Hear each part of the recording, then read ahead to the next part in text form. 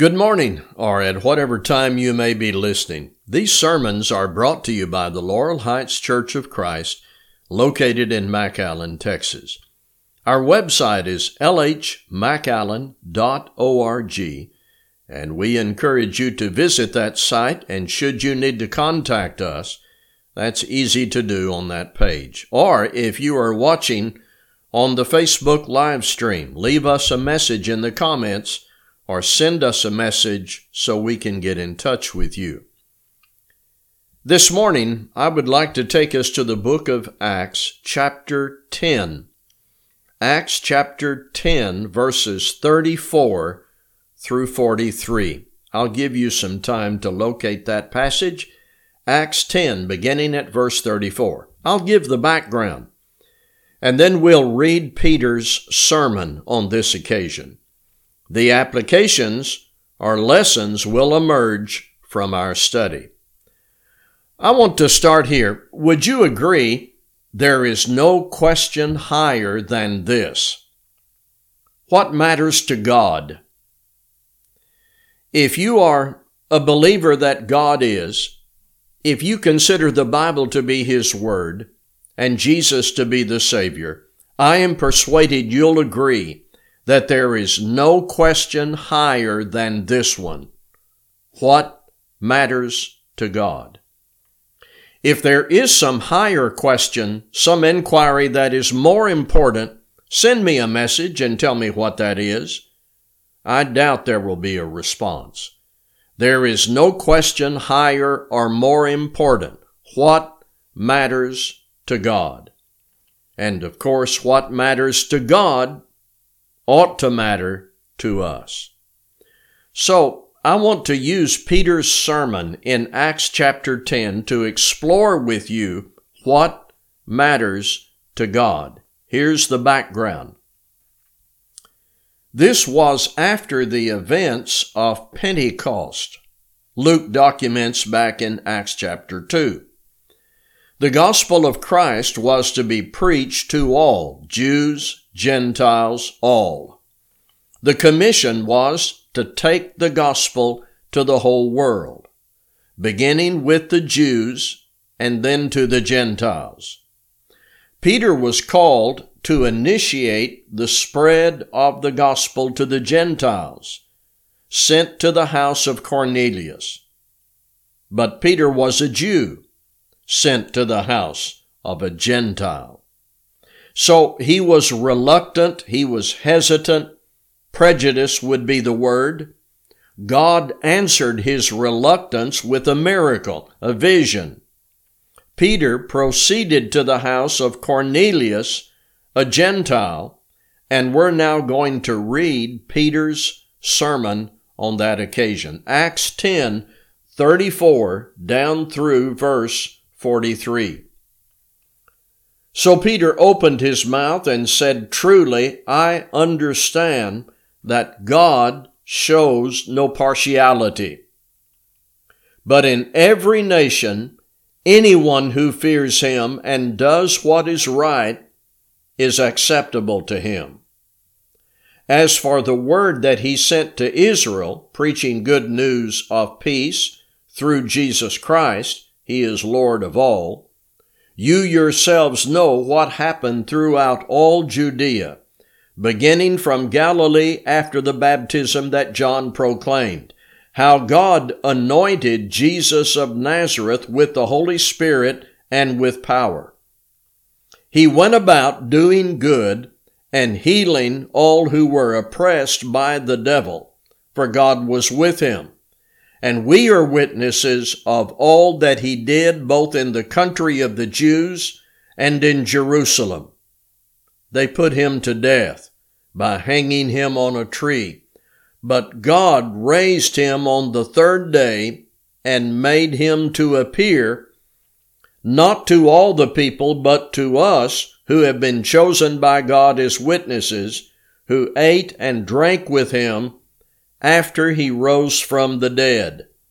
And He commanded us to preach to the people and to testify that He is the one appointed by God to be judge of the living and the dead.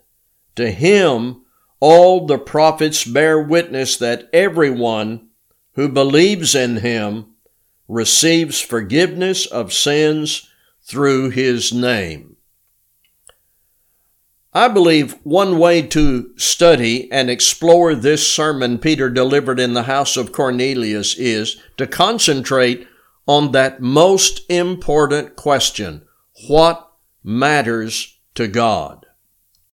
First, and I mean this is the first point the Apostle Peter made, God shows no partiality. Well, what does that mean? To show partiality is to favor one over another without a justifying cause. It is prejudice. It finds ugly expression in racism. If I favor people of one nationality over another, that's partiality or respect of persons.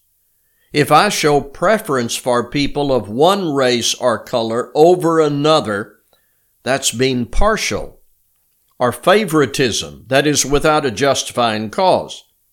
Peter is saying, God is not like that, and God is not pleased with that. What matters to God is not your skin color, where you were born, your language, your blood, or ancestry.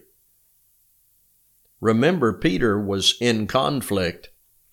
His background created great emotion and resistance to going to the house of a Gentile, but God enabled him to overcome that. Now he arrives in the house of Cornelius, and the first thing he says when he begins the sermon on Gentile ground is, God shows no partiality. Peter's dramatic and recent experience was fresh on his mind, and the Holy Spirit gave him these words: God shows no partiality. That means if I show partiality, if I am prejudiced, I'm not lined up with God on this matter. What matters to God is not color, ethnicity, geographic location, nationality, age, gender, blood, language, or anything like that. We shall see next what matters to God. Verse 35. In every nation, anyone who fears him and does what is right is acceptable to him. What perfect clarity from God through Peter, a Jew preaching in the house of a Gentile. And could anyone today reading this not understand it? When a sinner hears the gospel of Christ, confesses faith in Christ, and wants to repent and be baptized, God doesn't check a passport, look at skin color, listen for accent or language, or consider anything else irrelevant or incidental to the person. Look at the simple word, anyone. Anyone. Not just people of a certain nation, not just Jews, not just Americans, not just people of a certain race or national origin. Anyone. God is perfectly fair, not a respecter of persons, not prejudiced, not racist. It says God shows no partiality, and then the follow-up, in every nation, anyone who fears him and does what is right is acceptable to him. So what matters to God? Fairness, justice, fearing him, and doing what is right. If you want to be acceptable to God, no matter your color, nationality, or other morally neutral factors, this says, do what is right. If you've disobeyed him in the past, decide right now you will obey him, knowing he will accept you. There is this essential repentance. To do what is right, you have to abandon what is wrong. God honors that. No matter who you are, race, nationality, money in the bank, resume, decide right now you will stop disobeying Him and do what is right. He will accept you. There is that promise here. And He will accept you and grant peace to you through Jesus Christ. God's call through the gospel is not just, come on in, all is forgiven.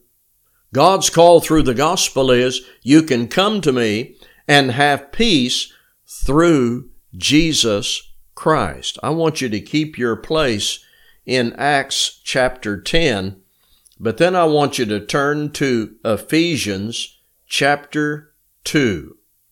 I'm turning to Ephesians chapter 2, and I'm going to read verses 11 through 22. Therefore, remember that at one time, you Gentiles in the flesh, called the uncircumcision by what is called the circumcision, which is made in the flesh by hands, remember that you were at that time separated from Christ, alienated from the commonwealth of Israel, and strangers to the covenants of promise, having no hope and without God in the world. But now, in Christ Jesus, you who once were far off have been brought near by the blood of Christ.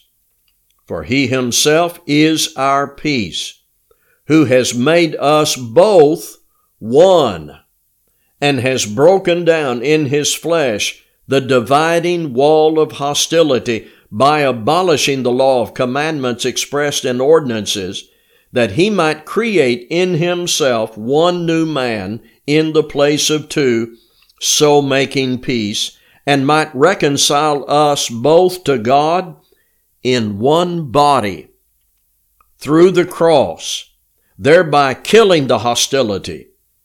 And He came and preached peace to you who were far off, and peace to those who were near. For through Him we both have access in one Spirit to the Father. So then, you are no longer strangers and aliens, but you are fellow citizens with the saints and members of the household of God, built on the foundation of the apostles and prophets, Christ Jesus Himself being the cornerstone, in whom the whole structure, being joined together, grows into a holy temple in the Lord. In Him you also are being built together into a dwelling place for God by the Spirit. I often tell you, after you read a passage, try to get your hands on the one main idea. Well, here in Ephesians 2, the one main idea is sinners can be reconciled to God through the cross and be members of one body through Jesus Christ. Jesus died on the cross to give us a way to be at peace with God, at peace with others in His family, fellow citizens with the saints, and members of the household of God. So, what matters to God? Not race, nationality, economic or social position, geographic location, educational resume, or skin color. What matters to God is doing what is right, responding to Christ, therefore having peace through Him, peace with God and peace with others in His family. What matters to God is that we submit to Jesus Christ, who has all authority. Peter refers to Him here as Lord of all, not Lord of some, but Lord of all. Now, when Jesus is called Lord, that always includes His authority. Jesus gathered His men together before He ascended back to heaven and said to them, according to Matthew 28, "All authority has been given to me." If Jesus has been granted all authority by the Father, what should that mean to me? Obedience. Jesus said one time, "Why call me Lord if you're not going to do what I say?" obeying Jesus matters to God and ought to matter to me. What matters to God is believing in Christ and being baptized. What do we have here just in this passage? In Acts 10, we have fearing God, believing. We talked about repentance a few minutes ago. Doing what is right means you stop doing what is wrong. Now, here is baptism. Can anyone forbid the water? Verse 47, he commanded them to be baptized. Does baptism matter to God? I am certain in the modern denominational world, baptism doesn't matter to many who speak to people about becoming a Christian with no mention of baptism. Does baptism matter to God? Jesus lived a perfect life, was crucified, raised from the dead, and ascended back to the Father. If you believe all of that, and you know you need to respond to Jesus Christ to be saved, why would you leave out baptism? I want us to listen again to Peter's sermon, and then we'll summarize and challenge. Acts 10, 34 through 43. So Peter opened his mouth and said, "Truly, I understand that God shows no partiality. But in every nation, anyone who fears him and does what is right is acceptable to him. As for the word that he sent to Israel, preaching good news of peace through Jesus Christ, he is Lord of all, you yourselves know what happened throughout all Judea, beginning from Galilee after the baptism that John proclaimed, how God anointed Jesus of Nazareth with the Holy Spirit and with power. He went about doing good and healing all who were oppressed by the devil, for God was with him. And we are witnesses of all that he did, both in the country of the Jews and in Jerusalem. They put him to death by hanging him on a tree. But God raised him on the third day and made him to appear not to all the people, but to us who have been chosen by God as witnesses, who ate and drank with him after he rose from the dead. And he commanded us to preach to the people and to testify that he is the one appointed by God to be judge of the living and the dead. To him all the prophets bear witness that everyone who believes in him receives forgiveness of sins through his name." One question has our attention. What matters to God? What have we learned? What matters to God? It isn't race, nationality, economic condition, formal education, social position, geographic location, or language. God is not prejudiced, shows no partiality.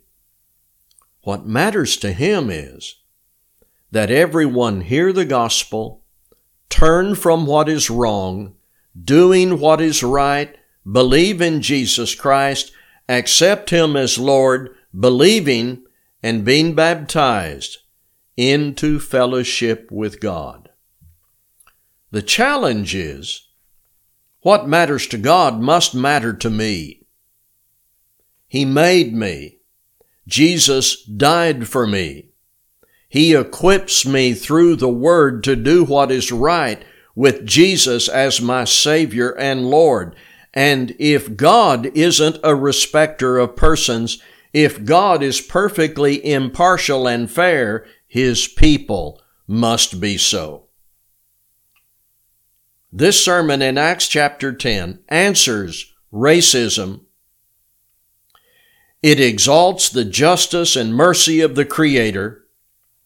It calls upon all people to seek peace through Jesus Christ, believing in him, being baptized, and then living under His authority. This is what matters to God. I hope and pray this is what matters to you. Thank you for listening.